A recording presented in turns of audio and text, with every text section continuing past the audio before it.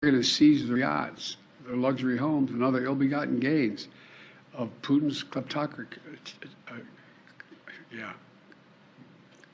Kleptocracy and the guys who are the kleptocracies.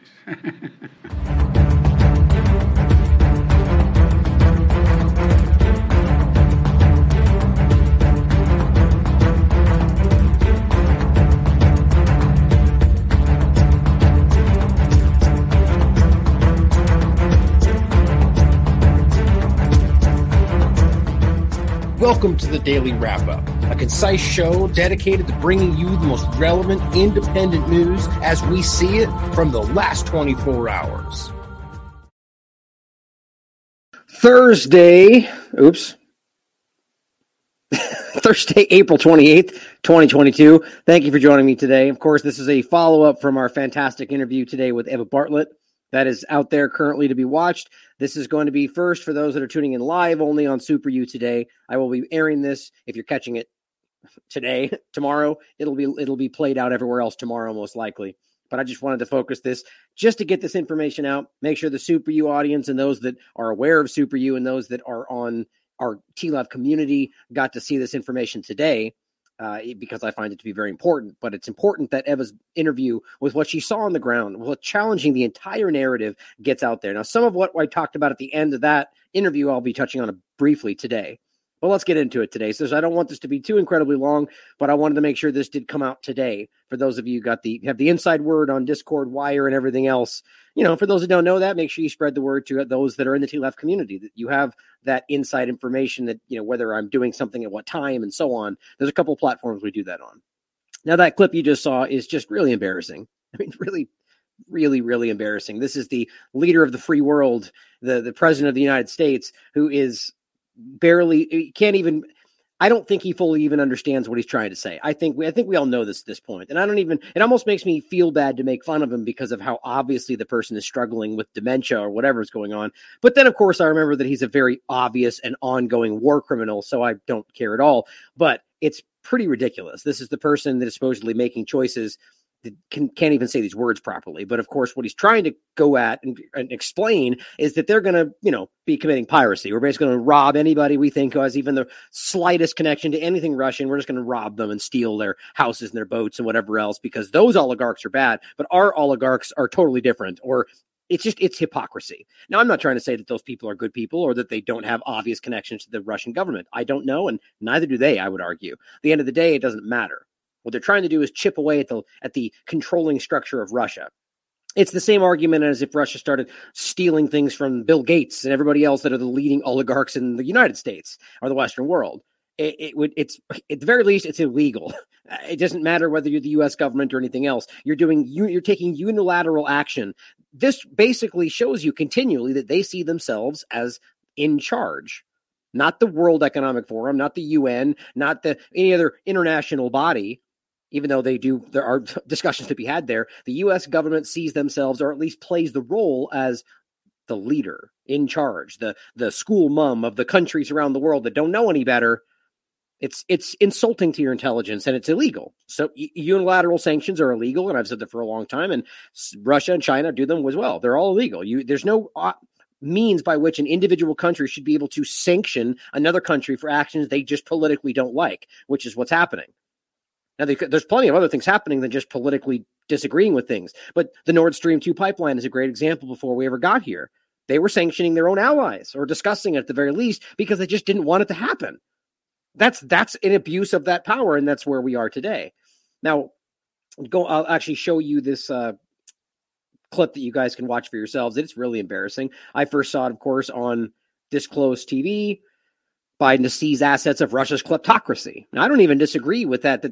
All these countries are operating in the same, I would argue. But shouldn't there be some kind of a legal process to this? At what point do we just recognize that they're rampantly lawless, even if you think that they think they're doing the right thing, which is pretty abstract when you really sit back for a moment and break that down. But, of course, we'll start with some Twitter information, because that's such a crazy important conversation. It's taking all the air out of the room. It is actually quite important for a couple of reasons, but not even remotely, not a fraction of the importance that's being given to it by the two-party paradigm. But as it says, some new Twitter, this from the 27th, new Twitter users started posting free speech tests about various topics following Elon Musk's takeover, it just kind of shows an embarrassing level of understanding how this process works. More, our advice, better don't. Disclose goes on to say, the deal is technically not yet closed. Even if it was, they would still be stupid for doing that. It will take up to 6 months. No changes in policy or enforcement are expected until then. Expected. Things could change, but the point is, even if this was now instantaneously in his control, it's still there's still a process to this. And so their point is, first of all, just because it's discussed that has been accepted, these people are jumping on Twitter as if it's instantaneously something different. I mean, do those people exist? I mean, really? I just think that's pretty childish. But at the end of the day, even if that was the case and it was completely in his control at that point, there's still a process to how things change. Even if it's private, there's still a board of directors. There's still process to this, right? So nonetheless, I find it interesting that this is already happening. But this has been the way this conversation has gone since the beginning of it. That, first of all, my point, before I get too far past it, is there will be changes. There's going to be token changes. There's going to be real changes. But none of this, in my opinion, is in my opinion, that this is going to actually change anything. It's just an illusion. And I'll show you my point. But on top of that, the idea that this is that people are already posting these things from partisan levels to try to get people to think everything's different now, which is why I posted this. I don't even know who this person is, but she posts, I've gained over 1,000 followers today. Patriots are flocking back. Now, you could argue that just means people are going back to Twitter, even though the argument would be that they were removed, or I don't know, but you're seeing it all over the place. As it says here, this is James Woods. It's astonishing how severe the suppression of free speech thought was during the Twitter dark days, which is right now. I've never in my life ever seen it more suppressed than right this moment. But, they're just framing it the way they want you to see it. Now I get tens of thousands of likes per tweet.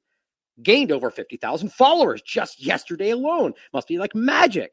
Hard to imagine the effective level of suppression of 2020 election. Okay, he's either imagining this or making it up.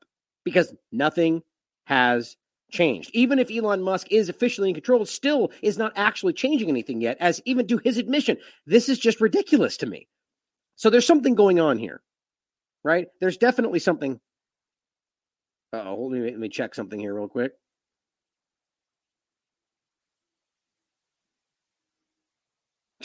Okay, thank God. I was going to be so angry if this wasn't live yet. I'm just seeing somebody's commenting in the chat as I'm looking directly at Super U. Is it live yet? Let me know if you guys are having issues. This is a good test right now for Super U, since we're the only ones. T-Labs community is only watching through Super U right now. So, dang it. I'm seeing people asking if it's live in the chat. Hopefully the Super U team is around to make sure that it's working. Yeah, hopefully. We'll keep commenting in the chat, guys. Let us know. But this is frustrating because I don't know why people are buying into this. And I mean, I would even go as far as to argue that James Woods is not stupid. He's pretty smart, I would argue, at least pithy. I would argue that he would know that this wouldn't just over the process of an hour or 24 hours suddenly be able to just everything change instantaneously, even if he was in charge. My question ultimately is, what's going on? What are they trying to do here? Why are they trying to convince you that it's suddenly a different world? Maybe because they're trying to convince you that it's a different world. That suddenly we wake up and we go, wow, we exist in this free society all of a sudden. It's the same thing, guys. You're in the same situation with the same platform, the same censorship, and the same manipulation. You just perceive it differently, which is everything to them. And, of course, from the other side of it, here's Carolyn, PhD, going, Twitter needs to address this immediately, because she's under the impression that somehow people are getting followers that we don't agree with. This is just so ridiculous. This is the 10,000 elevation view of the two-party paradigm eating themselves alive. It's pretty funny. I had a massive bump in followers yesterday, 20 times the normal. Okay. Now, is that because people are coming back to Twitter? That's certainly possible. That's maybe why it could happen that way. Or did it happen at all? Or bottom line is it has nothing to do with what's going on with Elon Musk. At least not yet. Unless it is just people flooding back to the platform, which is the only thing I would argue be possible there. But I think this was the main point for me, saying that this is just different, more engagement, more likes than ever before, gained all these things. Just it's interesting, the framing. Now here's Benny Johnson with another angle to this. Can you imagine a few months from now when Project Veritas and James O'Keefe are back on the site and trending every day? every damn day. Who wants to see it? Well, I mean, I'd like to see it if that's organic and what's actually happening, but it's an interesting way to look at this. So if this happens, what about everyone else that got censored for same or even different reasons? Like, so we have to think about how this is going to go. If all of a sudden you get a lot of very clear partisan people that get brought back on, let's be clear, guys, there's plenty of people on the left that were also censored under the same kind of discussion for COVID-19 misinformation, for any number of things, or people that might be framed in the left or maybe progressive that aren't actually, or who see the two-party paradigm for what it is, or that just lean that way. There's a lot of nuance here. But of course, from a lot of the partisan angle, from the Project Veritas angle, from that level of it, it's all or nothing. It's left or right. That's how this all is. We know it. So it's interesting to see that this is how it's being framed. So when Project Veritas, if they get back on, it would mean that they made a choice to bring them back on or allow them back on, because they're in the same boat we are right now, where we're blocked. I mean, we're still engaging. I don't know if they are. I'm using a pirate account, but it's interesting to see how it goes and what that means for going forward, as I comment in the same way. Because I bet you if it does, I would argue that it won't go all the way. It won't be TLAV also being let back on Twitter. As Brian Richmond pointed out, when I see TLAV reinstated, I'll believe it. Thank you, Brian. I appreciate that. Brian's a great guy, by the way. If you haven't checked out his work, After Hours Live, please do. Killing it. By the way, here's Beard Vet down here as well. Please check out his work, Patriot TV, as well as what he sells, because the guy's outstanding. Just a great human being as well as great products. But the point is that what we're looking at here is kind of a test, right? As I said, yeah, I don't buy it, believe it. I hope so, but we'll wait and see. I said, yeah, come on, Elon Musk. Prove you are all about free speech. TLAV was unjustly censored for reviewing peer-reviewed science that challenges the narrative. Hashtag free TLAV. I don't think it'll happen. But it'd be an interesting test to see how it goes. Because there are, and it's not me versus Project Veritas. There's a lot of people out there that aren't right necessarily in the eyes of the right or the left, but that would be in the category of unjustly censored in the context of free speech. So if you're going to do it, you damn well better make sure that you just pretty much make it a wash and bring people back on based on certain context, or I don't know how you go about this. Is it real free speech or not? Right? Because that's the problem here. Because even here's an interesting point. I was just informed that Rockfin apparently deleted, and I should be clear, I haven't confirmed this, but I was reported by somebody that I feel like I can, step on a limb here and assume they're telling me the truth, but know that I'm doing that. That apparently Owen Benjamin, I heard, was censored on Rockfin, or rather deleted off Rockfin, and which is censorship, essentially. It is what it is. But the point is that when you read their terms of service, they list in there, which I wasn't aware of, that you can be removed for blatant racism, is what the words they use, are being blatantly racist, which I don't know, that's pretty opaque if you want to be honest. Now, again, if you want to be real about it, that's not free speech. Right? If I'm the first person that will tell you that I disagree with people who are racist or that will say racial slurs, I think it makes you a disgusting human being. But you have the right as a free human being to disagree with that, to feel that I'm wrong or to say it yourself, and that's not a crime, right? So you should be allowed in a fully free speech platform to be able to do that. But I argue it's a pretty hard line to walk. You know where I stand on it. I just made it clear. But I also understand that it's a hard line to walk for a platform, especially that's going to get attacked from every possible angle. Right? Super U platform is a great one that's really putting that to the test. It's so far standing the line, making sure we will stand behind you, even if we don't agree with your speech, because we believe in free speech. But here we have a test where Rockfin is getting rid of them, maybe because he pushed the line. And I've seen him make some pretty gross statements and pretty terrible things, but that's his right. So if it comes down to it, there's a fine line there that has to be discussed. So is it real free speech? I highly doubt it on Twitter, but we'll see what ultimately happens. Now, here is another point that somebody made up in response to this. Elon, touted as free speech advocate, makes money off taxpayers for massive surveillance, which isn't the same as free speech, but we need to see how obviously tapped in this person is with everything you think you're fighting against, especially on the right. SpaceX wins Pentagon rocket contract to send spy satellites into orbit, which do not think for a second those are not being used against you.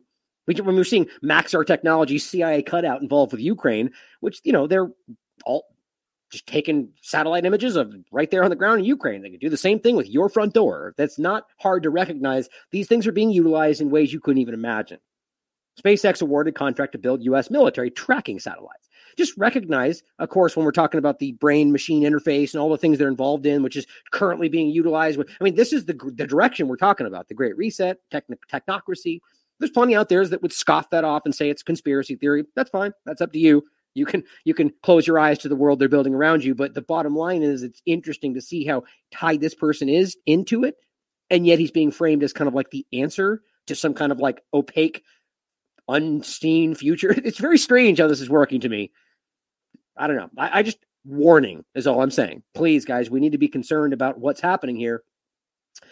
And another kind of side point in regard to Google, I thought this was really telling. Here's Disclosed TV.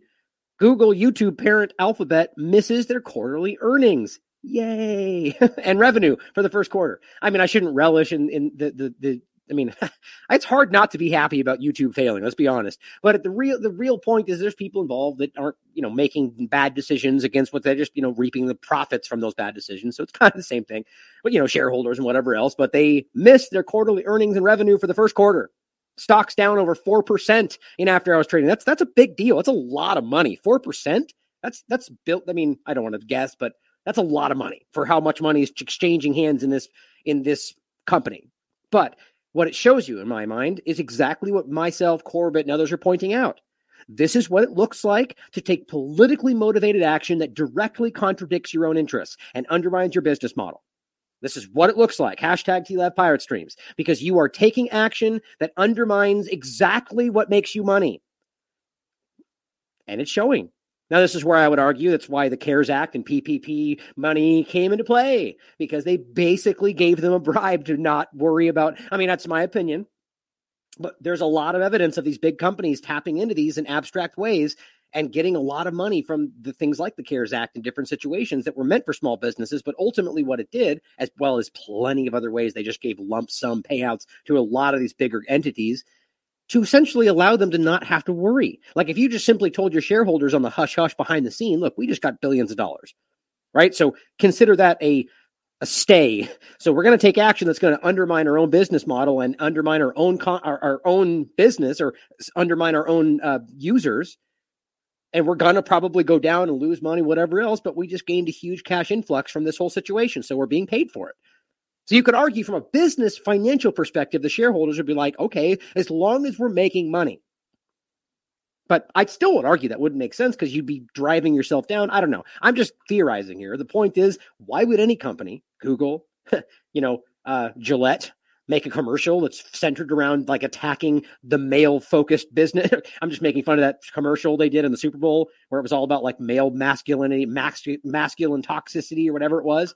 It's like, why would a company even make a choice to undermine its own business model? There must be something going on behind the scenes. Even if you just think it's politics, I'm telling you, there are business financial aspects that they just wouldn't allow them to do that unless everyone on the board and every one of the shareholders agreed, or the power holders, to do that. So this is what it looks like to undermine your own business model. And finally, it looks like it's paying down, up, off. I don't know how you would say that. But here's an interesting point. Now, you should read this article. It's quite interesting. What Twitter could do as a privately held company. Now, isn't that sort of what they're already calling this? Like, maybe I'm confusing the words when they're discussing that, it's a government company versus a private company, right? And they go, well, it's a private company, therefore they aren't bound to censorship and so on. But what's interesting is so if it wasn't already like that, it's a different. I think that the terms are being manipulated, like conflated. The idea is that right now it's not technically a privately held company. It's got shareholders and a board of directors. But once it goes private, which is what it seems he's trying to do, well, then there wouldn't be public shareholders anymore. It wouldn't be traded on the stock exchange. It would ultimately be a grouping of people that they decided had shares. And that's what I think he was discussing, the legally held max. I think it was like 2,000. And ultimately that they would then have private control and they wouldn't have to share their choices or share their earnings with you. Ultimately, though, they would still want to make a profit. So they would still be, any company would be trying to make money. But what's interesting is how this explains the breakdown and the freedom and so on. Now, I would argue that if he does get everything he wants and this does go private like it seems to be doing, yes, he will have some pretty unparalleled control over what can change and what can happen, even to their own detriment. So it's really interesting to see how this would go forward. I'm the first one to tell you if he does make those changes and it does go in the clear direction, I'll be the first one to say I was wrong and say glad to see that there's good things changing. I don't feel it. I'm a pessimist, I guess, when it comes to these kind of powerful oligarchs. But it says going private removes. Oh, it just reminds me of something. Did I miss? No, I guess not. There was something I feel like I have another tweet in here somewhere. I just had that comment where, the point is, I'm probably just going to jump ahead of it now, that what's the difference between one billionaire oligarch and another? I shouldn't say it like that because I know billionaires that are great people, but ultimately an oligarch is what I'm talking about. See, somebody that are, an oligarch is somebody who is, look at what they're framing Russian oligarchs as right now. Right. And it's a kind of a lofty term today, especially. But the idea is it's somebody that is immersed in the inner circle. Why are we believing it's going to change because he steps in? But it says going private removes the possibility of Twitter having to answer to angry shareholders if it makes big changes to its business. Now, here's the point that really stood out to me. Musk has already floated the idea of depending less on advertising, which I love, which is Twitter's main way of making money. I actually disagree with that. But here's what's interesting. If he's telling you, and this is just statement, so it could not even be true, that he's going to depend less on advertising, what is he going to do then? Where's the money going to come from? Right? I mean, if you're making a certain amount of money and you dramatically take away the primary means of making that money, well, that's going to be a huge decline. So what are you going to do to make it up? I think you already know, guys. I think you probably already have the answer. What is the new oil? Data. Data is the new oil. Nobody buys these companies because of advertising. That is just one of the other ways they make money. Anybody who actually knows what they're talking about will tell you it is a no-brainer. You buy these companies for the gold mine today that is the data they mine from you. That's what it's all about. These companies, and this is the whole point, guys. That's the thing about any of these companies, Facebook, the rest of them. They're not social media companies. They are data mining companies that use social media as a cloak, essentially. That's what they are. Their business is mining your data and selling it. That's the only way these things function. So the bottom line is, if he's going to start focusing away from advertising, guys, he's focusing on mining your data because that's exactly what he's already said he wants to do in regard to figuring out the AI problem. And this is what it's all about. So this is highly concerning for me, especially now that just like Trump was used, he seems to be being used to pacify the people that would be the most concerned about where this is going. It's pretty obvious to me, but hopefully we can learn from our past mistakes. We'll see. Now, jumping into some Ukraine conversation, this is just, I could not believe that this was actually a real article.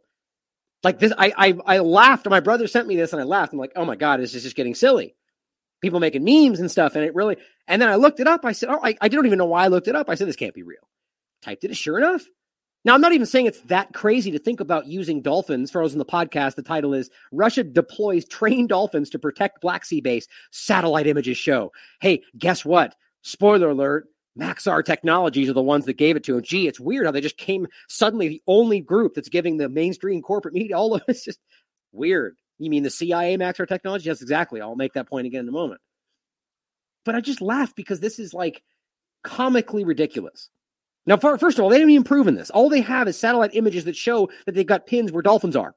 And yet that translates into some kind of military trained dolphin protection thing, which, by the way, there is some sort of evidence for. I think this is really crazy. Seems like there is some validity to this. But just that this comes out, why would this even be a reportable story with everything else that's going on? I think it's meant to just flood the airways and the audio and the whatever, flood the news feed with stuff that just clouds your conversation, because here I am talking about it. But as I jokingly said, to their heads, sharks with frickin' laser beams attached to their heads. We're officially in a clown world, guys. Russia deploys trained dolphins to protect the Black Sea base. That's the first thing I thought of. This is right out of Austin Powers. I mean, it's sort of hilarious in a way. But Maxar Technology seems to be popping up in this. Here's what it says here. The militarized mammals may have been tasked with counter-diver operations. Bottom line, they don't even know what's going on. They have dolphins and satellite imagery from a CIA cutout. Like, they're being led by the nose. The corporate media, what I got to start saying in general, corporate media is being led by the nose by the CIA. Just dumping stuff in their lap and saying, go. So we have pictures we say, by the way, because I don't even know why we trust Maxar Technologies right now when they've been caught lying twice already, but pictures of dolphins in the ocean in a pin. And therefore, militarized mammals may have been tasked with counter operations to stop Ukrainian special ops from entering the harbor underwater to sabotage ships. That is quite a jump, isn't it? So bottom line, what that means to me is that they're aware that there's Ukraine special ops there to sabotage the warships. And so they're looking and they go, oh, look, there's dolphins. And it just seems pretty ridiculous to me. Now, a lot of this is my thinking on, kind of guessing into where it is going. But am I the only one that sees how kind of like ridiculous this is all getting? Whether it's real or not, I find it to be interesting. Now, on the note of being ridiculous, another point that I just looked at that I said, that's really crazy. I almost wondered why he said such a large number. And then I laughed and said, well, that's, it's not going to happen. There's no way that Biden is going to agree to give him $7 billion a month to keep fighting against Russia when it's a losing battle, when that we're exposing the neo-Nazi entities on the ground, when the government. I mean, it's just, I laughed. I said, that's crazy. Up to date, we've, I think, barely, if maybe over $4 billion have gone on the record anyway. Long, 8, 10, almost a decade now, the U.S. government has been funding directly these groups. Well, technically since 19. Well, if you ask Doug Valentine, by the way, who I'm still going to try to get back on the show, we had a little bit of an issue with our recording or our connection. He couldn't get the video to work on Skype. Apparently it worked with everybody else he talked to. Shocker. He would argue that the CIA has been involved in Ukraine since 1917. I'm looking forward to talking with them. The bottom line is they've been on the ground manipulating things towards their own agendas for a very, very long time. So when he asked for $7 billion a month and they've given him on the record $4 billion at the most, I just thought that was ridiculous. As here's the New York Times. Ukraine needs up to $7 billion in support per month, Zelensky says. Meanwhile, you're literally having trouble feeding your family in certain places around the country right now, based on their actions and what they've done to you. Another one I couldn't believe. This is today. Biden has literally asked Congress for $33 billion to support Ukraine just through September. So basically going, okay, Zelensky says, so no big deal. Let's just continue to pump in one of the largest amount. I mean, this is incredible to me. $33 billion. When's the last time we've seen this kind of money outside of Israel flying out of your pocket? Or maybe COVID-19. For what exactly? Like, this is a non-NATO country. Like, there's plenty of other countries around the world. And I'm not even arguing that we should be doing this because we need to remember what this group is.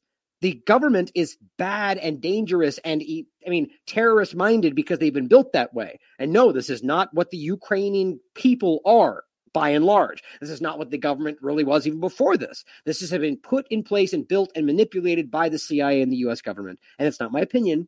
I've proven it endlessly throughout these shows. So you're going to dump in $33 billion into a known extremist entity that you guys were calling extremist right before this started. $33 billion. I just can't even believe that this is happening. This is like 6 times more than what's been sent in total so far. Now, by the way, I want to give a shout out to Garland Nixon, who's the one that actually sent this to me. I'm going to be interviewing him tomorrow, actually. We haven't touched base in a long time. He's been, chipping away at the story as well. So I'm looking forward to speaking with him. Just very interesting. So while you can't feed your family and why people in this country are struggling, and why people all over are struggling, people can't feed themselves. Yemen is starving to death. Iran is still having starving. People in Syria are still starving. But we're dumping this money into groups that are openly committing war crimes. At the very least, why this would be the number one objective for the U.S. government is because Russia. That's it. You have to ask yourself as an American, not outside the propaganda, whether you think Russia bad guy, whether you think Russia's designs are to take over the world like Pinky in the Brain. The bottom line is, why is this your immediate concern as an American? If you've been propagandized to think what they're doing over there has an effect on everything else in the world, the way they're trying to frame it, and you're just blindly gobbling up what they're giving you. If you want to see what's had an effect on everywhere else on the planet over and over and over, just take a quick glance at U.S. foreign policy over the last 10 years, 20 years, 30 years, and recognize how they've been a force of destabilization anywhere they've even looked at. And yet here we are dumping money into one of those locations, as we know that they were responsible for the people shot in the Maidan Square, because the Estonian minister has admitted that, and the U.S. government and the EU government also admitted that. It's just crazy to me. But, facts. Who cares about facts in a good story, right? Now, by the way, just on that same note, here is the U.S. government admitting that they're already considering exactly what Putin has said they were going to do, and they said they would never do, which is NATO and Ukraine. I do believe that in the future, if the possibility exists, I think Ukraine will seek to once again apply to become a member of NATO. But again, that's probably a bit down the road, and speculation at this point is not very helpful. I mean, the bottom line is that this is something that is on the table. And all they do is act outraged and flabbergasted. Oh, how dare you suggest? I mean, the bottom line is this is obviously one of Russia's biggest red lines. So too is the idea that, don't forget, that the very ideology of the Azov movement, and specifically currently the Ukraine government, is to be nuclearized, to use that power to radicalize Europe in the way that they want it to be. Like, I don't even think half of European countries and individuals in Europe understand that that's what they state they want to do. Right. So if you're out there funding this and standing with Ukraine with your your hashtag and your icons and your Twitter account, and you live in Europe, recognize that even if you don't know what they are, they're going to turn to you next. They're already openly stating that that's their goal. They've openly stated that for a long time. And guess what? The very media outlets now gaslighting the whole conversation were the ones pointing at it like 20 seconds ago. In the Time Magazine and Daily Beast and CNN and New York Times, they were all saying it. International scope, trying to radicalize people around the world, and white supremacy growing, and then suddenly, no, you're crazy fake news. The point is they are that. It's obvious. And they said the same thing before they lied to you again today. But recognize that they're aiming at you next to do the same thing. As I said, just the casual admission of exactly what Putin has said was a red line for almost a decade, and exactly what they have routinely tried to dismiss. Yet hypothetical discussion of what Russia might do is enough to drive U.S. government military response. Yep, that's the kind of absurd hypocrisy we're watching. Hypothetical, what they might do. Right? They might do this, so we're going to sanction them. Or the UK article I just talked about with Eva Bartlett. That so we're having conversations about what Zelensky said they just did, and so UK sanctions them. I mean, really? Like, even if you want to pretend that you believe what Zelensky said, isn't there a legal process here? Nope, you'd be wrong to assume something that obvious. No legal process. Boris can't even comb his hair before he casts sanctions against an entire country based on allegations. That's the child level we're at today. That's why they censor us. Now, here's a great interview with Eva that I'll include for you to watch. I highly recommend you do. Her work is outstanding. Evidence on the ground in Ukraine directly contradicts the Western narrative, which is the point. This is the gravedigger in the area. They've admitted and by the way, I'll show you right next. Guess who already has admitted, after shouting us all down because we're fake news, that Eva Bartlett is correct? CNN. Except they did it on their Portugal channel very quietly where nobody was paying attention. That's how they work. But please watch this interview because it's fantastic. Just went out today. Oh, that's just the video in general. I wasn't going to, just the bottom line is he's here showing you that they're not mass graves. They're just a normal graveyard, and they have names and dates and whatever. And it's just normal. And the people themselves go, no, this is just, there's even Ukrainian military buried here. Right there. Or Ukrainian military. Like, it makes no sense. Why would there be Ukrainian military? Why would it be people from different times and different areas? It's not a mass grave is the point. And some of it's because of the war. Some of it's not.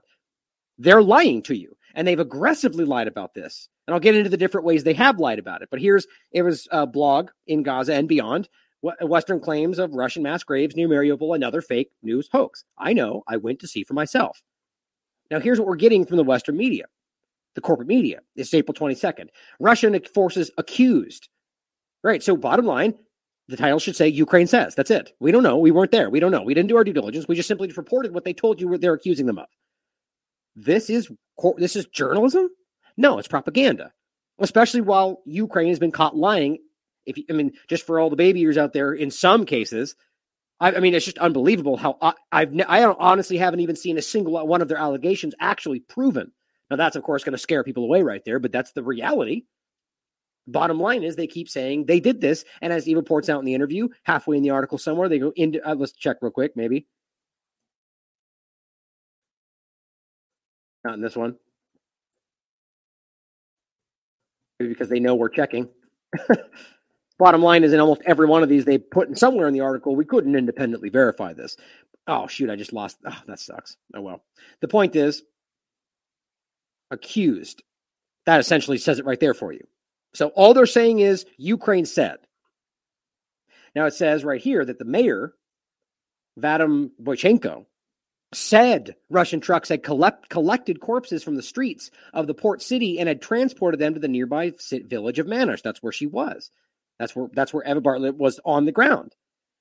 They were then secretly thrown into mass graves in a field next to the settlement's old cemetery, which she makes very clear on the actual interview. She points it out to you. She makes sure you see the actual graves. The actual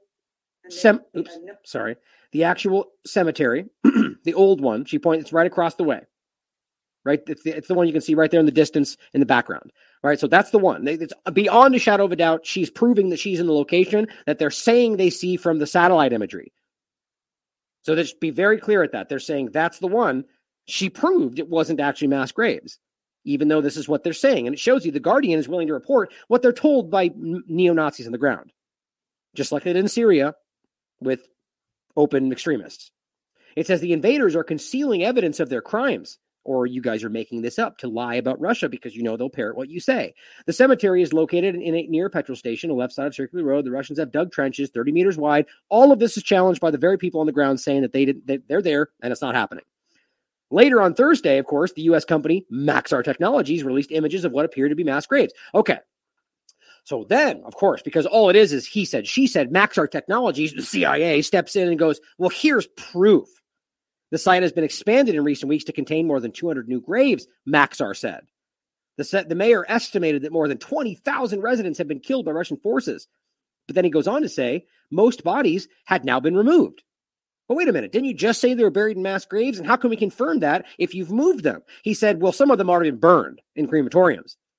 Great. So then there's no way to prove your story. Isn't that convenient? Bottom line is none of that's true. Literally none of it's true. And it's been proven as much. Here, Max Vanderwolf, which, by the way, I'll follow because I just like this tweet. Scoop by independent journalist Eva Bartlett. No mass graves. Now, in fact, confirmed by this person from CNN. Here's the tweet. Here's the link.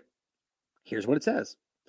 The 1,000 bodies, and it's in Spanish. I had to translate it with the app translator. The 1,000 bodies buried in 2 cemeteries outside Mariupol in the last month.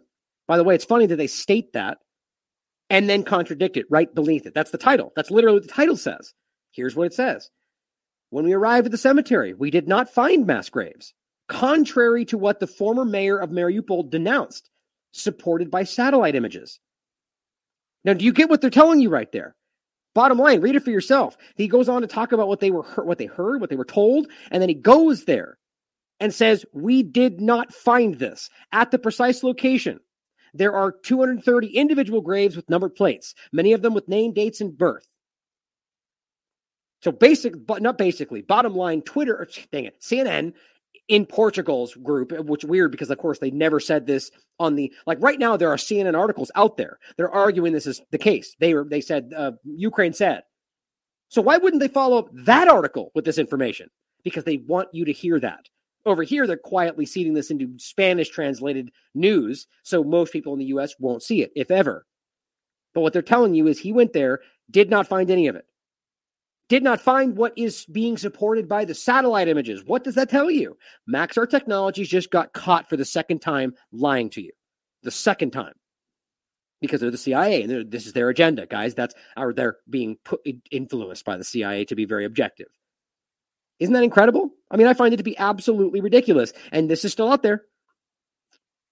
They won't change. They won't add something to it. They won't update it quietly without telling you like they do when they want to manipulate you. They just keep it that way. Now, don't forget, Maxar Technologies is, in fact, very clearly influenced. Gilman Louie is on their board of directors. He is the president of InQtel, the investment arm of the CIA. He also currently serves on he's the commissioner of the National Security Commission on Artificial Intelligence, which Whitney Webb would tell you is even more alarming. But before I go forward, just because I want to get into the Bucha point with the mass grave overlap. It's the same point. But just recognize this is how incredibly obvious this is, guys. People still losing connection in the chat? Damn it. All right, well, please, guys, every single one of you in the chat, every single one of you having a problem, report it. Please take a moment and report it to Super U. What is it? SuperU.net It's it's support@superu.net. Send an email, let them know that something's not working. We need to get this stuff fixed. I see a lot of you having problems with buffering and whatever else, so that's important. So also, by the way, since I took a moment, take a moment right now, go to the share button down there and get this out there. Let's get this over 100. I'd love to see that over 100 here on Super U, since it's the only one we're here. We got 38 tuned in. Take a moment, share the link, get people to come check it out.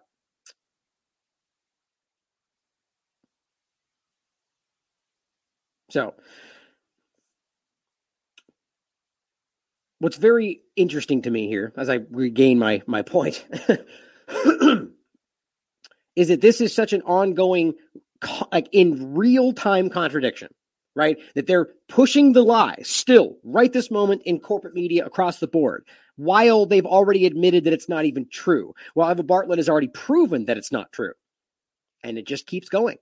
And it's going to keep going. They're going to keep floating these lies. They're going to keep citing what Zelensky says without any due diligence, because that's already been set, except for that weird one moment where they said chemicals and they go, oh, we have no evidence, so we don't know.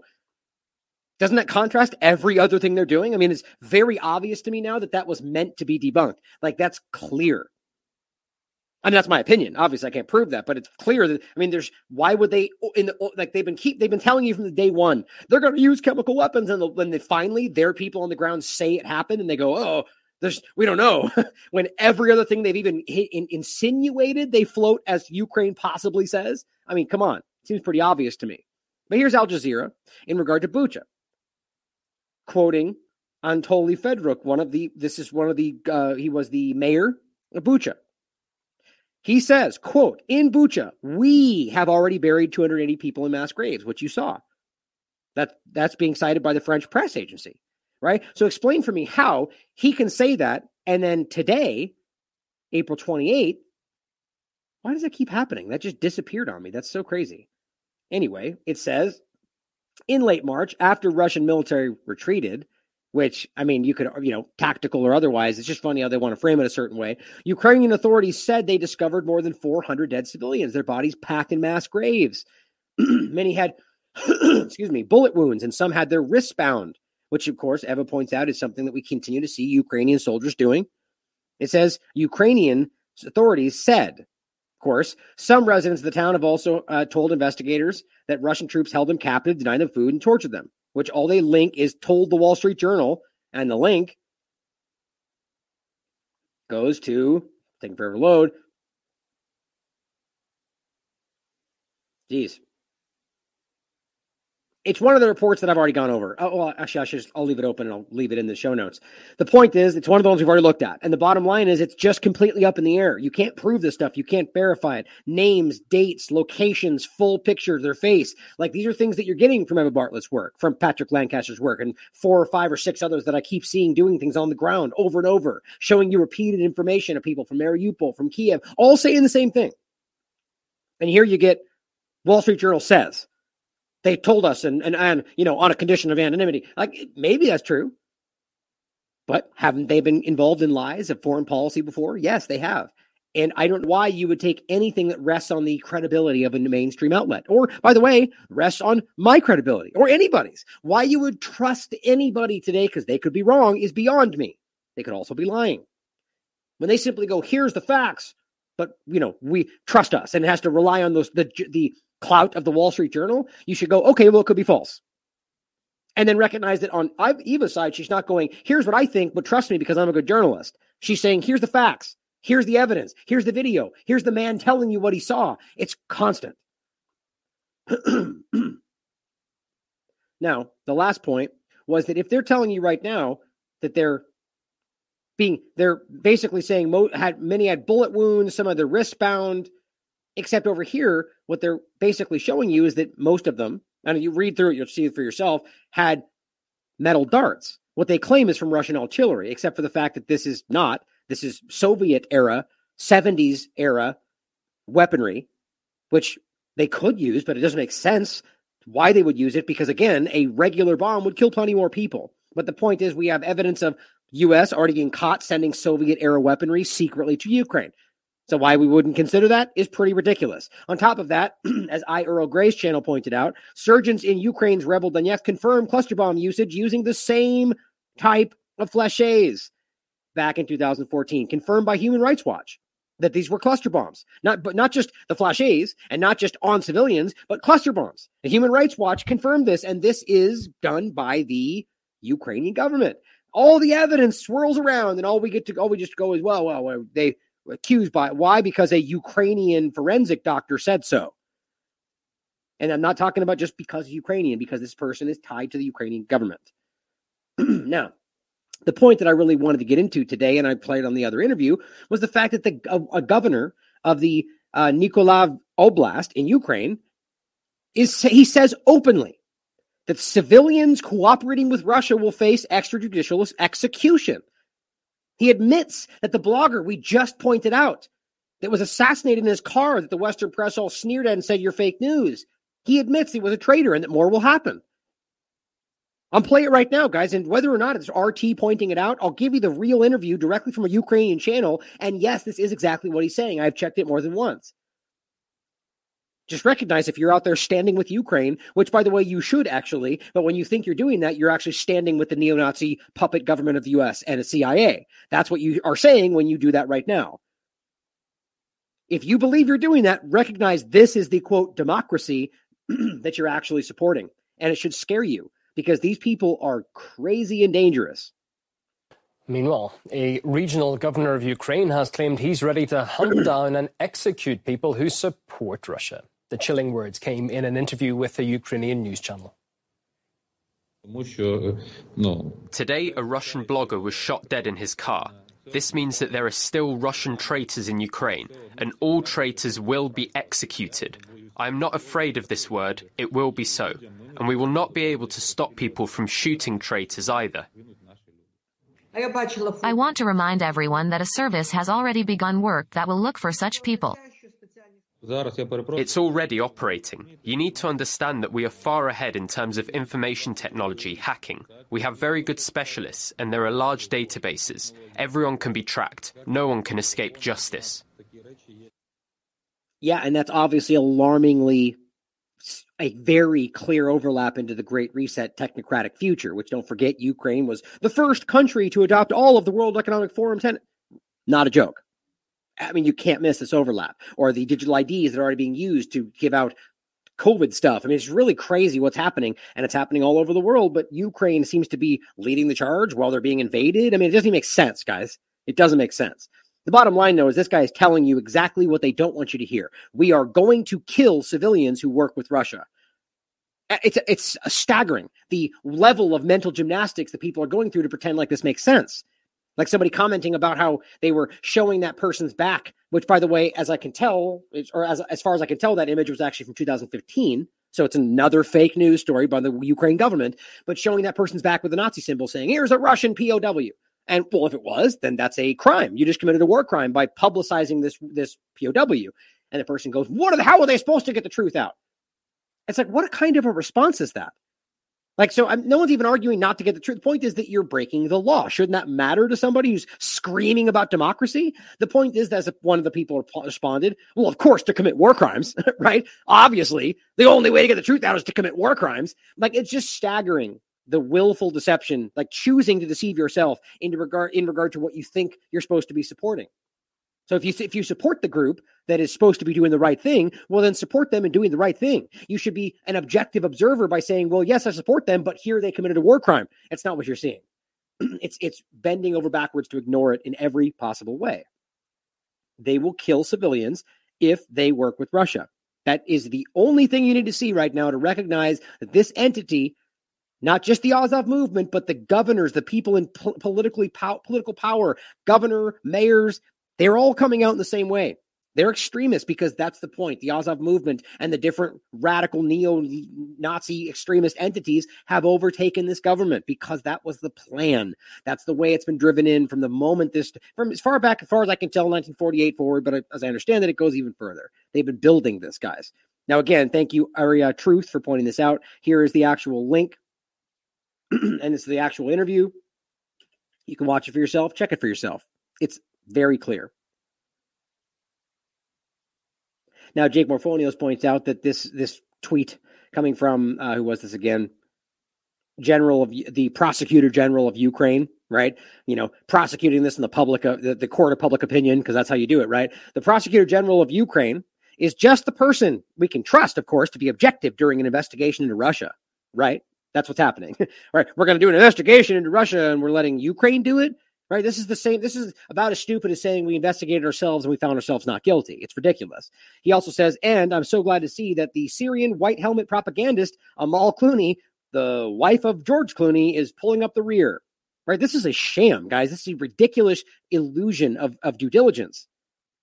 It's insulting to your intelligence. It really is. But that's what they're doing. Now, on top of that, all the realities of what these groups are, hopefully you've seen our previous work to understand what they really are. And even if they're not, even if this is just a normal entity fighting for freedom, guys, this is unbelievable. Because the U.S. government has been acting like they're not involved the entire time. Here's where they admit not only were they involved the entire time, which means they lied to you, however you want to rationalize that, surely will happen. Well, national security, that's all you need to say, right? But not only did they lie to you, it exposes that they've been doing this for quite a long time, and that the agenda was never about what Russia did or because of something they did. It was always about driving in the policy that they wanted to commit. As it says, real-time intelligence sharing.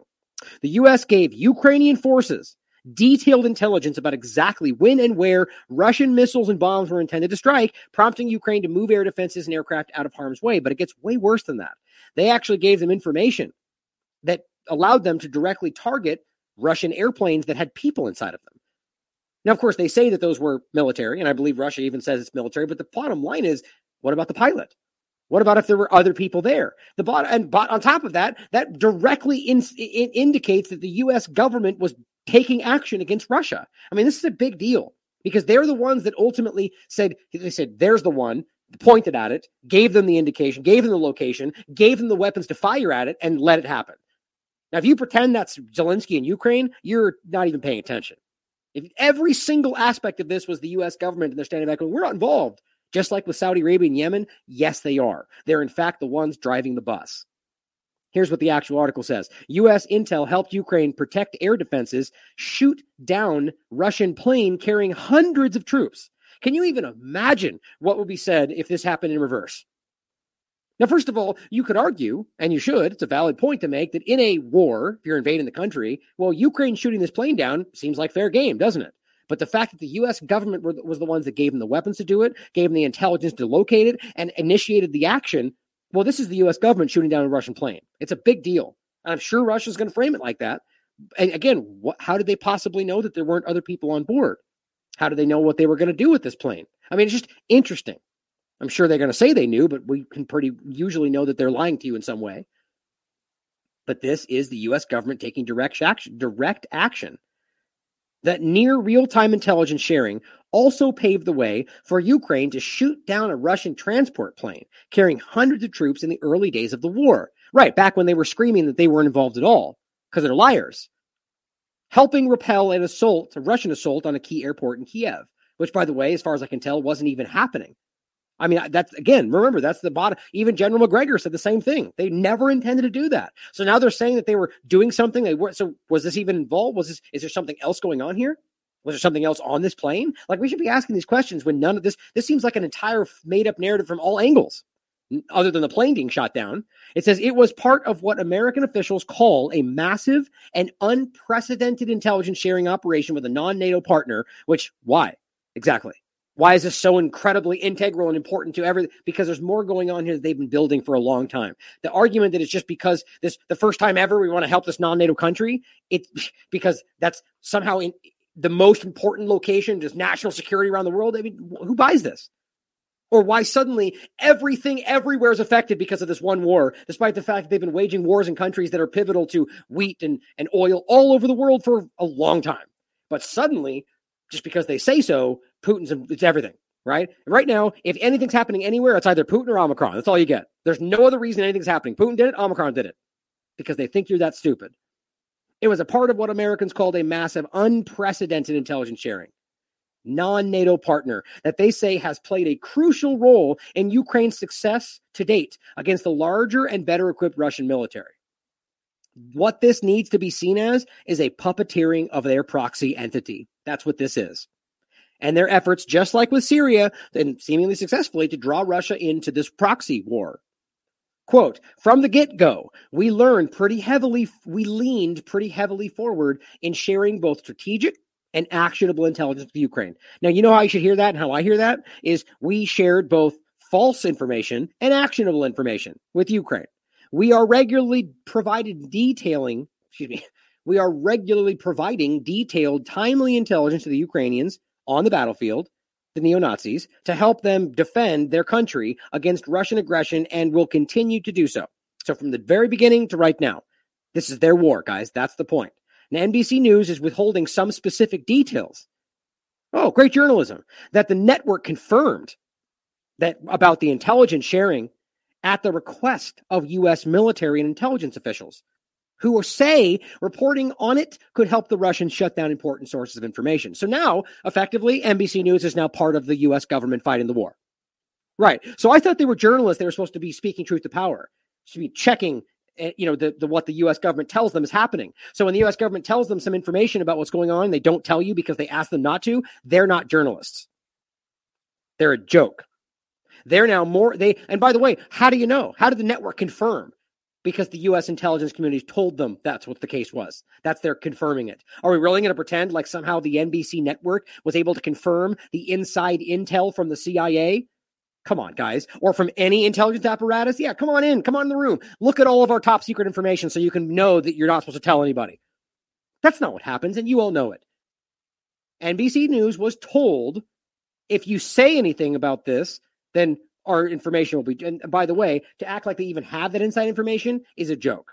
Bottom line, this is NBC News revealing what they really are, an apparatus of the propaganda machine. We all know that, though. It's pretty obvious. While U.S.-Ukrainian cooperation has been building since Russia seized Crimea in 2014, yeah, exactly. They have been doing this since 2014. I keep telling you that. It's funny how they call it fake news when I say it. The Biden administration shifted into high gear in the weeks before the Russian invasion, when a U.S. military team visited the assets of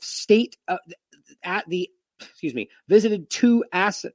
Did that say that right? When a U.S. military team visited to assess, that's what it was. I was saying assets. When a U.S. military team visited to assess the state of Ukraine's air defenses. Before this started. Oh, I thought there wasn't a U.S. military presence on the ground. Liars. But we already knew that because the CIA admitted that. It's just incredible how dishonest they are about everything. And the people that want to no-toe and lie about what they're saying and work on their side to say, oh, well, it's national security. Okay, so fine. So every single time they say something, we should go, it could be a lie. National security. Yeah, that's actually true, guys. It's amazing but then when we say fake news, they say you're wrong, you're a liar. Don't forget what they've already admitted to you, guys. What they've already admitted to all of us is that all of this stuff could be lies, and that's just what they're involved in, because that's where we are now. NBC News national security correspondent Ken Delaney live in Washington. They're also suggesting that Ukraine has biological and chemical weapons in Ukraine. That's a clear sign he's considering using both of those. Talking about that was based on declassified intelligence, but we're also told the intelligence wasn't very clear about what exactly was going on. And they decided to disclose it as a way of deterring Russia from doing that and putting the world on notice. We've never seen this level of information warfare before from the U.S. government. Another example was when they announced that Russia had gone to China to ask for help with getting some weapons. That hasn't come to pass yet. Yes, and it was one U.S. official telling you it doesn't even have to be solid intelligence when we talk about it. I always forget that last part, the dumpster fire. But yeah, I mean, it's just so obvious. They're literally telling you we don't need to have anything to back it up because we're in an information war. Okay, fine, which is disgusting as it is, and we should be outraged by what they're admitting to you. Just recognize that we need to think. I mean, they're telling you that. Everything they say could be fake. So it's interesting then, isn't it, when we point out that something's fake, that we get laughed at, shouted down, because you're in the middle of an agenda. It's never been more clear, just like with COVID. The Americans provided Ukraine with detailed advice about how to disperse their air defense systems, a move that U.S. officials say helped Ukraine prevent Russia from seizing control of the skies. From day one, they've been on the ground. Personnel, military, CIA, DynCorp, Blackwater. I mean, guys, this has all been verified. I've shown you all of this. And now they're admitting that they helped shoot down and kill hundreds of Russian troops. Just can't even think about the response from everybody if that was even alleged by happening. For the other way around. How about if they just shot down a plane that was full of Ukrainian troops? They would lose their minds, even though, yes, it's a war, and that would be something they would do. Sort of like I just saw a report saying that the chilling image. Let me see if I can grab it real quickly.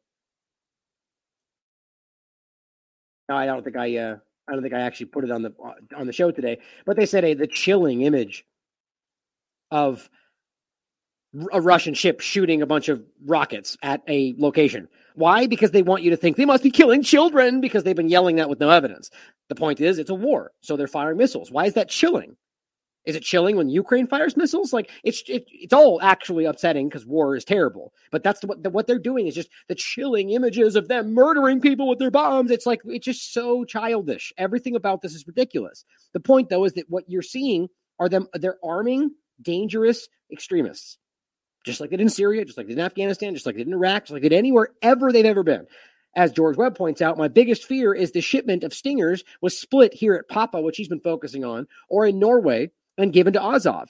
And diplomatic sedans are going to drive to Russia to shoot down commercial aviation. So hopefully we don't see these things translate into shooting down commercial aviation like we've seen in Syria, like we've seen Israel be involved with, and of course blamed on the person they're trying to blame it on. Now here is Italy. Just so you know, guys, this is my point about the false majority. You are the majority. People see what you see. The Western media, the corporate media, their primary objective is to keep you thinking you're the minority, in my opinion. Here's what you're seeing in Italy. People chanting, screaming in a gigantic rally for the Milan 77th Liberation Day parade. It's gigantic. When people came out with Azov flags, you know what they all started chanting? F the Nazis. Realize that people see what these people are. The Azov, I mean, it's amazing that they're even flat. I thought Azov Battalion didn't exist anymore. I thought they weren't. I mean, think about how silly that is. Waving flags with the Wolf's Angel symbol, which is a literal, unequivocal Nazi symbol. And yet, it's happening and they're waving it and they're chanting Azov in New York City. I mean, if you can't see the agenda by now, you're blind to yourself. As it says, Italians react with fury at the inclusion of Azov Nazis and NATO flags, even NATO flags, by the way, in the 77th Liberation Day parade. This was as of the 26th, so it's on the 25th. They're reporting about it on the 25th, and it says commemorating the defeat of fascism. They chant, "Get NATO out of the march," and F the Nazis. Tu sei un nazista, Azov del cazzo, Azov di merda.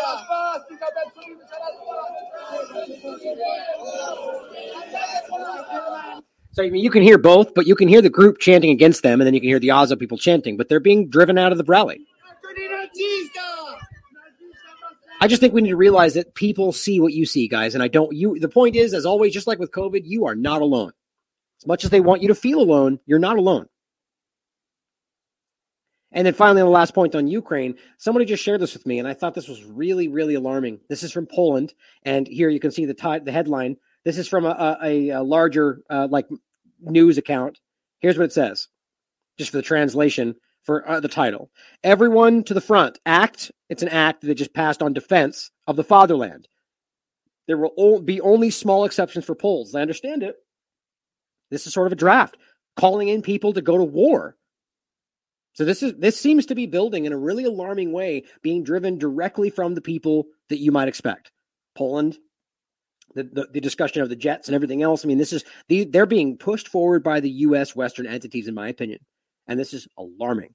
They're going to be used as proxy tools, as they've used other groups in the past. Do not fall for it. If you're Polish, if you're in this country, stand up. Express that you do not want to take a part in what they're doing. You don't want to fight for the support of a puppet regime neo-Nazi entity that has nothing to do with Ukraine. Just like everything else we've talked about. Now, coming over to this discussion of COVID-19, I think this is pretty insulting to our intelligence, like so many other discussions we've had.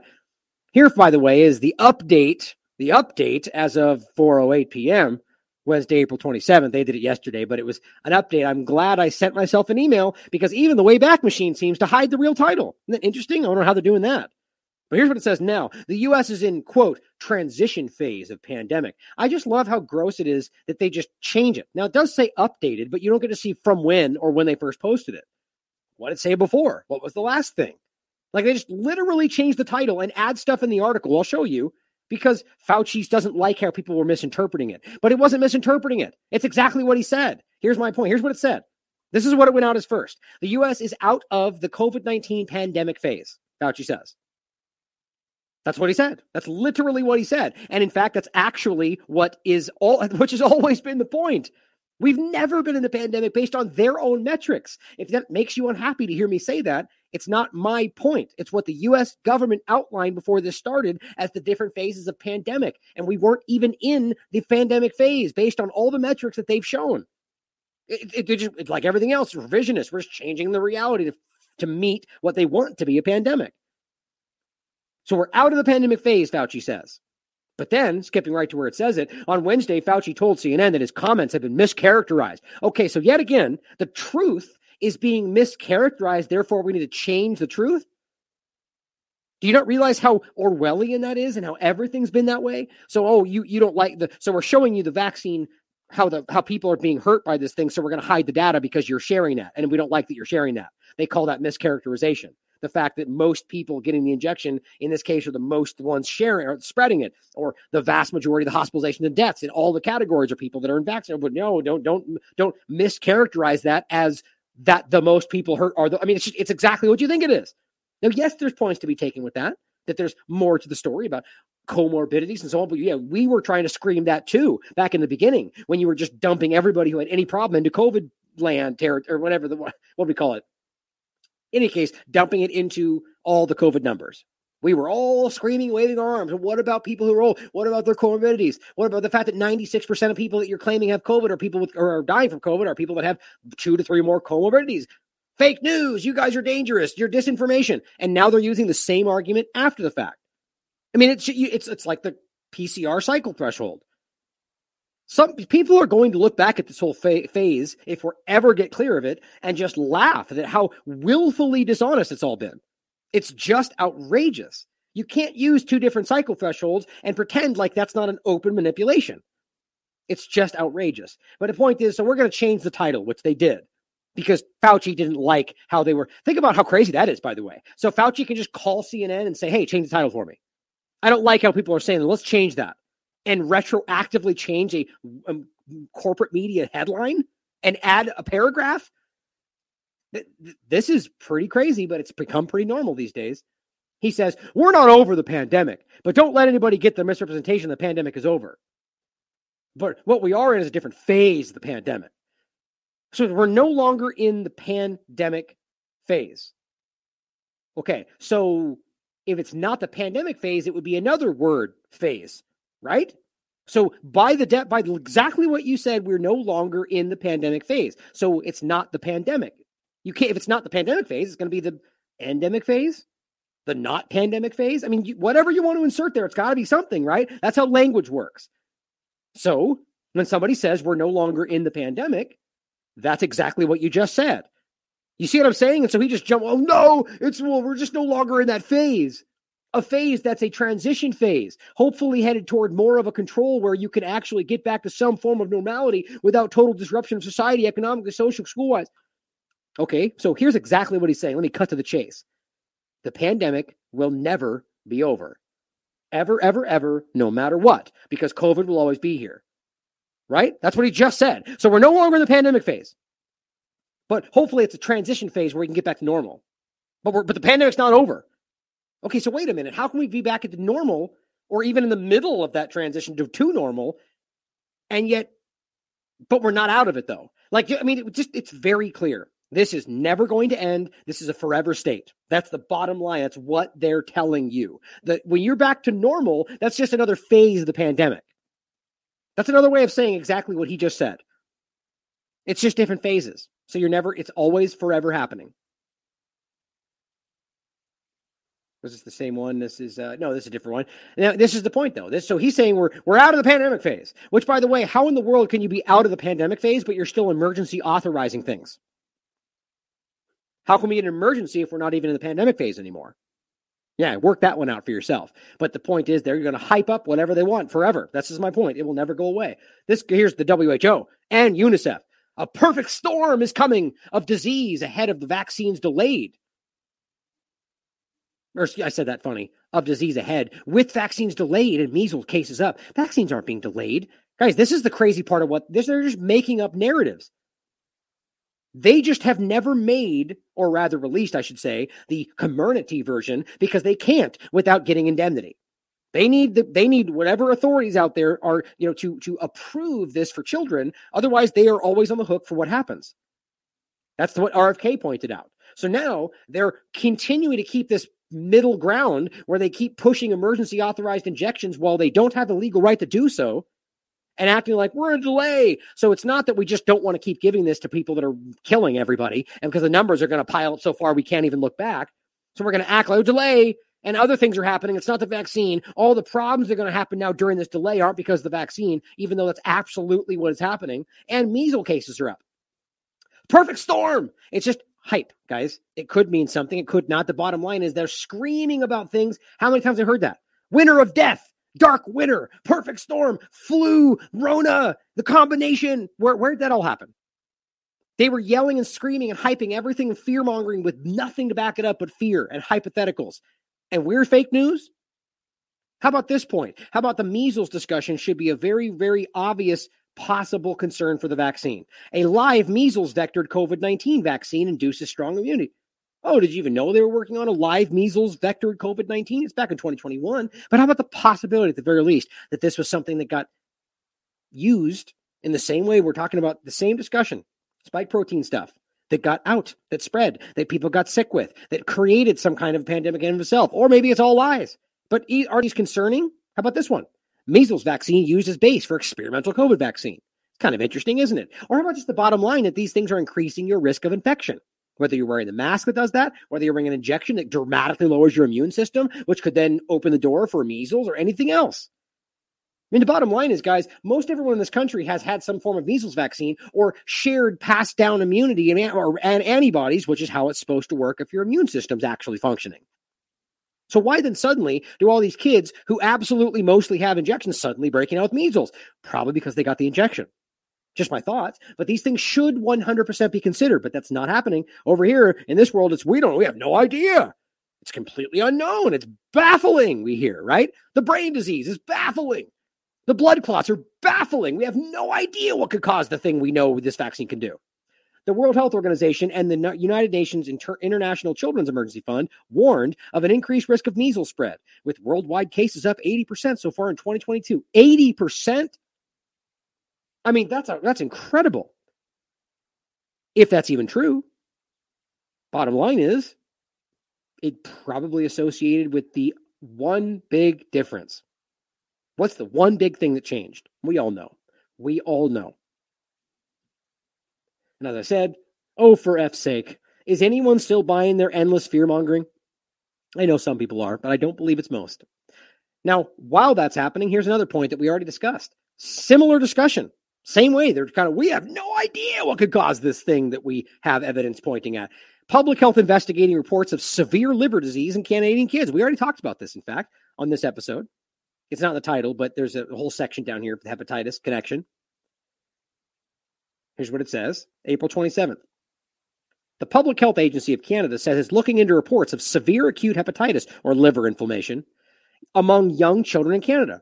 The federal agency says the cases are being investigated to determine if they are related to those in the United Kingdom and United States. If you haven't heard this yet, it's everywhere. I mean, most countries I've looked into now are suddenly noticing some explosion of weird liver-focused hepatitis with children. And they're all going, we have no idea. A spokesperson did not share any further details. What? Such as the number of cases, the age of the children, the health conditions. Why not? Why in the world would you keep that close to your chest? I think they see what's going on too. People are really concerned as this gets bigger and bigger and the balloon grows. It's going to pop, guys. People are going to start. There's no way you get away from this, in my opinion. This is too large and obviously got out of control. I really don't even think this all was intentional. I think they're just clumsy and malfeasance. I think that's what this is. But not the whole picture. I think there's a level of this that they knew there was going to be something. They just didn't care. But I just don't believe that this was exactly what, I mean, this is there. Somebody's going to be held accountable for this if this ever gets to a point where we can actually stand back and be objective. I mean, it's unreal. You just can't look at the 90% of the entire VAERS system showing you only COVID-19 problems and walk away thinking everything's okay. The UK Health Security Agency said earlier, it's funny how, again, don't forget it was a public health agency and now it's the Health Security Agency. Now that they've censored your information that showed you the problems. That's real time, guys. The UK Health Security Agency is not showing you the breakdown of issues between the vax and unvax like they were after week 13 or before week 13 because they showed you the reality. And it was damning. Now they're hiding it from you because you're too dumb to know. It's what they basically said. Earlier, it has recorded 111 cases of unexplained hepatitis in children under 10 just since January 2022. 10 of the children needed liver transplants. The UN Health Agency has said it so far received reports of at least 169 cases of acute hepatitis of unknown origin, and that one death had been reported. Now, look, let's just say hypothetically, let's just say it's something else, not vaccine related, something else. Still, any honest investigator would stand back and say, okay, what changed? Why would this explode across multiple countries at the same time with no known origin? What's the caveat? What's the difference? What changed? The injection changed, guys. What we did to the population. A genetically manipulated experimental injection. And by the way, those keep still saying it's not experimental and unapproved, aren't paying attention. They have an approved version. It's just not being used. So you're still being given an unapproved experimental injection that's emergency authorized while we've never been in an emergency that is hurting people. And they don't know? Obviously, that's the only big thing that has changed, and that could have caused something that caused this, or the mask increasing your risk of infection, or whatever else you want to point at. But that's obviously the only real thing. Why the collapsing athletes, or why the hepatitis is exploding, or why there's brain diseases. I mean, it's just exploding with all the things that add up. And by the way, that there is peer-reviewed science for. That's the crazy part about this. Now, by the way, before I show you that, next, recognize that in Ontario, which is where this is, or was it Ontario or Ottawa? In any case, it's Canada. Oh, it was Ottawa. So in Canada, same point. This is showing you again that this is, I mean, I should show you this. I used to show you this every day, but just every day, the same way. 75% of, at any moment, it seems, of people in the ICU, the emergency room, critical care, are people who have an injection in their body. 75%. And then don't miss that the unvaccinated number, which is almost 25%, actually includes people with shots. Not fully vaccinated is what it actually says, even though they claim that it's unvaccinated. They even have a partially right here. But then you'll notice that it says the same thing. 14 days or more, one dose. Same right here. 14 days or more, one dose. So why would they split it up? Because they're conflating the people that have some with people that have none, because otherwise it would look like 99%. They're lying to you. I mean, it really would. So 70 to 90% of people at any given moment. But let's just take the number they have right there. 75% at any given moment in the ICU are people that are fully injected, not just partially, fully. 3 shots. Why are they in the ICU? Why 75% of them? That's not supposed to be the case. You guys will argue that, well, because most people have the injection, you're going to see a higher number, but not 75% and not in the ICU. I thought that was supposed to protect them from critical of hospitalization and death predominantly. So if 75% of people in the ICU for COVID are fully injected, it just challenges every part of the narrative. There's no way to make sense of that except the fact that the injection is hurting these people. Now, the point is, here is what we are seeing. The point in the Canada point was just to make sure you see that this is hurting people specifically, and that Canada situation just makes that crossover obvious. But here's the study, the newest one from April 20th, peer-reviewed, Journal of Hepatology even. SARS-CoV-2 vaccination can elicit a CD8 T-cell dominant hepatitis. It's amazing how much peer-reviewed science can come out, and they all act like, we don't know. We don't know. We don't know for sure. Fauci will say, we're waiting for the science. Here's the science, right? Here's the science, peer-reviewed. Here's the science, peer-reviewed. Here's the science, peer-reviewed. Here's the science, peer-reviewed. All of them saying the same thing. For the podcast, they all say that you can have this caused by a vaccine. But nope, you won't hear it. Can you get natural immunity? We don't know. So we're not sure yet. Here's 47 peer-reviewed studies that say that, but they don't know, but they're not sure. If you're listening to what they tell you the science is, you have no clue what's going on. Here's what it says. Identification of immune correlates in a case of mRNA vaccine-associated autoimmune hepatitis. More specifically, under the conclusions, COVID-19 vaccination. Interesting that they say it broadly, right? Not just one or the other.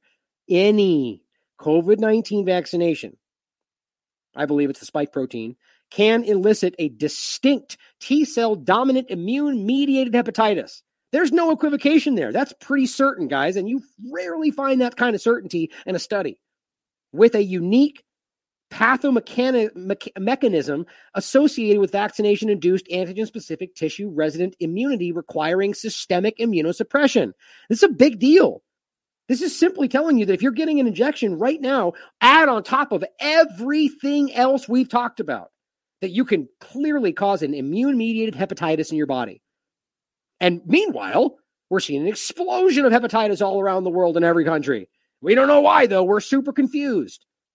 Now, I'm not going to say that I know for sure, because I'm honest. But what I would say is that it's a pretty good guess that this is a possible, one of the likeliest possibilities, seeing as how peer-reviewed science continues to find that it can do this. But here they are over here with their deep team investigation where they're going, we have no idea.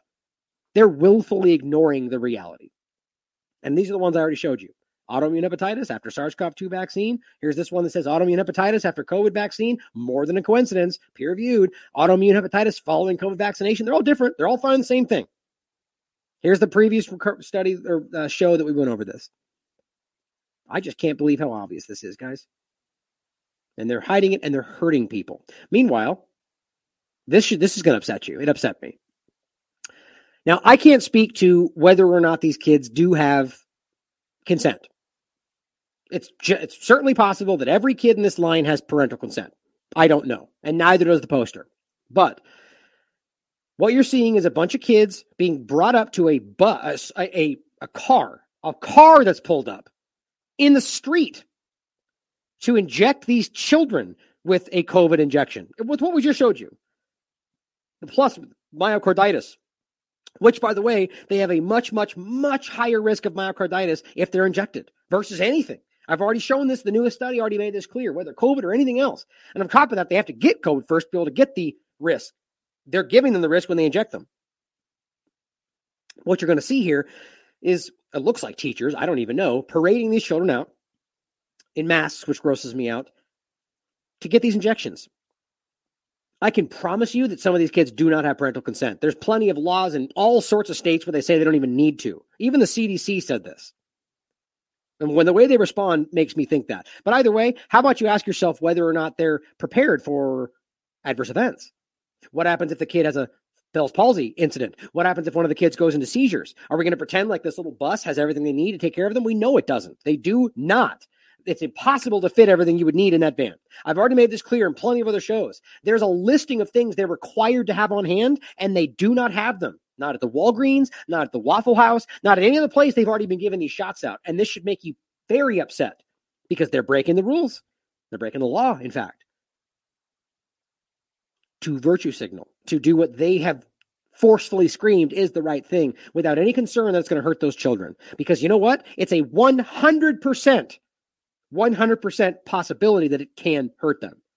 That maybe sounds confusing. The point is, they've admitted these things can hurt them. It can lead to death. It can lead to a blood clot, a seizure, something that can hurt them. But it's super rare. Okay, fine. Super rare means it can. So it is dangerous, which means it can lead to harm. So these things are potentially deadly, harmful, dangerous. That's a fact. I believe the risk is much higher than they're telling you based on the data. But here's what they're doing. Do the parents know that you guys are doing this to the kids? Do their parents know that you're doing this to the kids?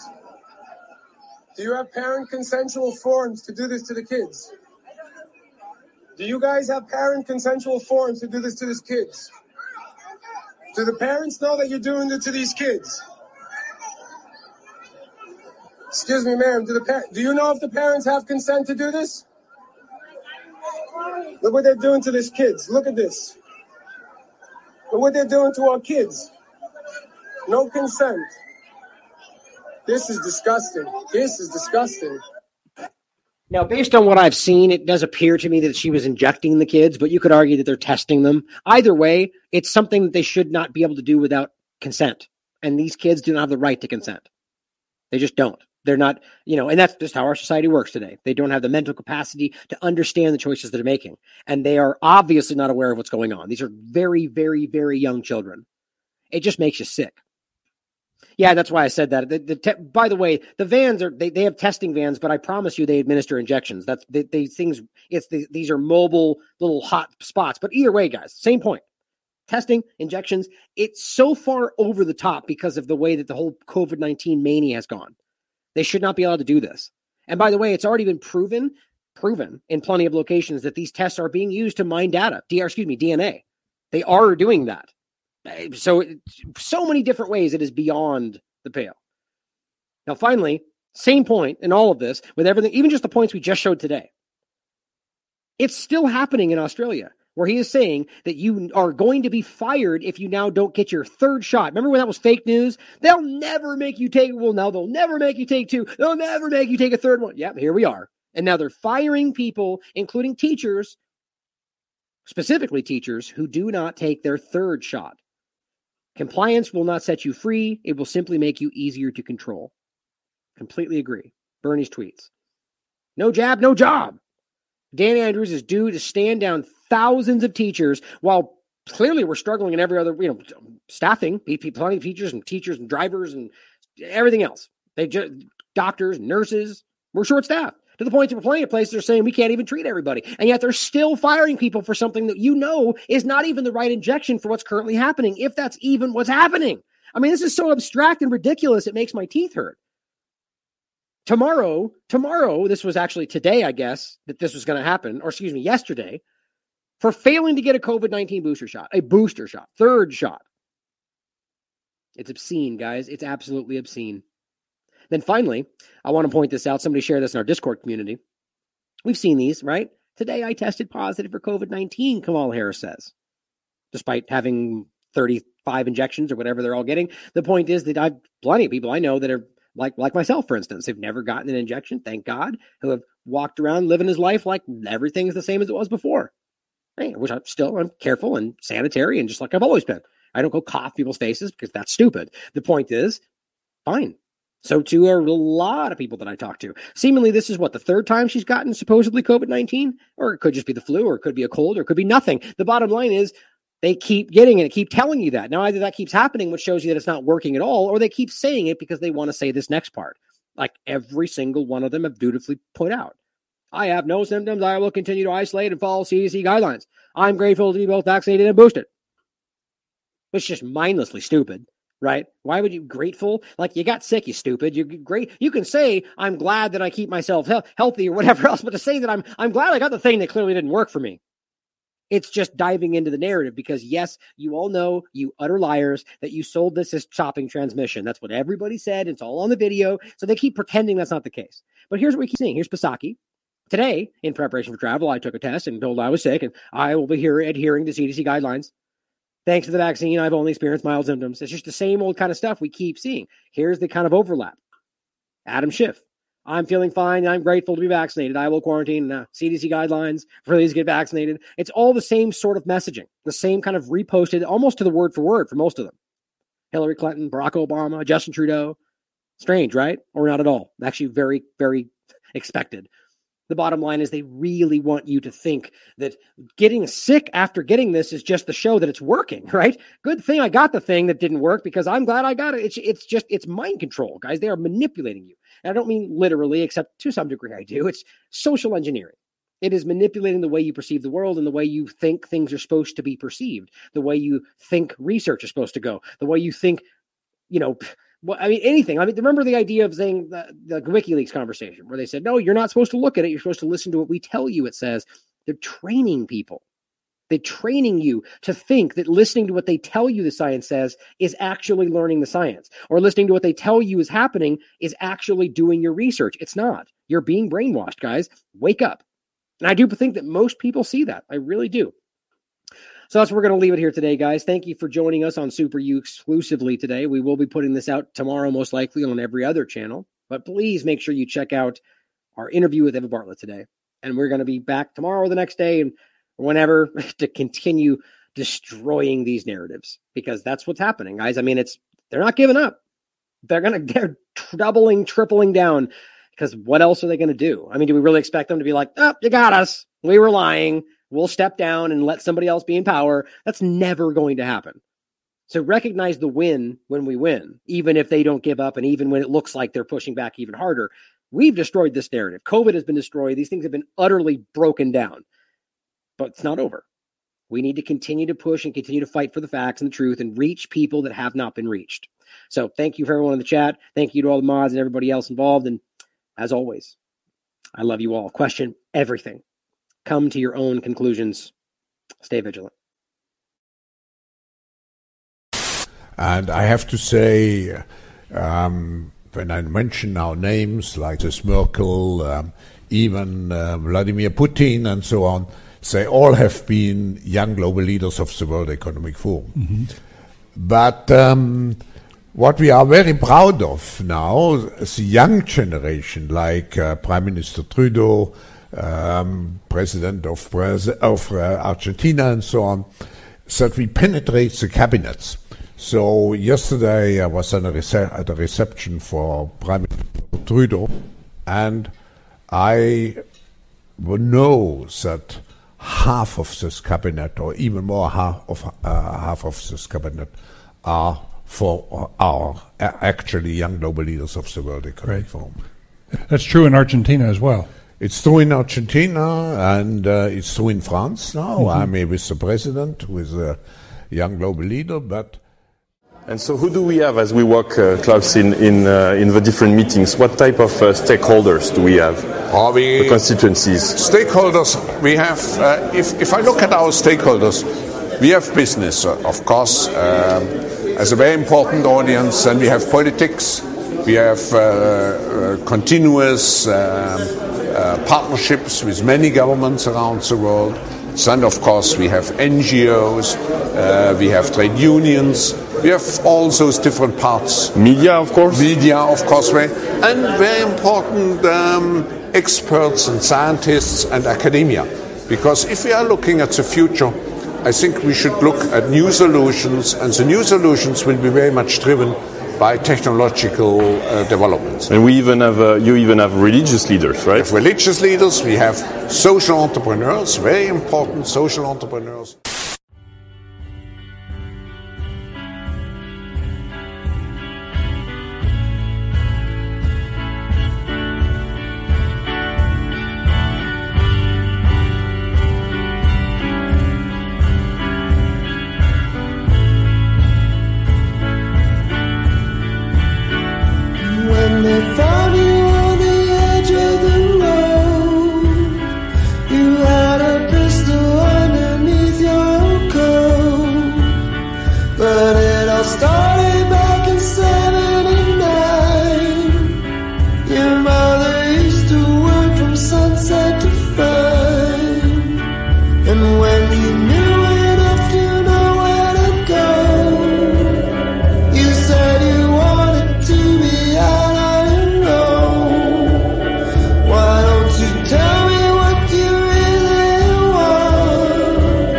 Instead of making up the same old lies.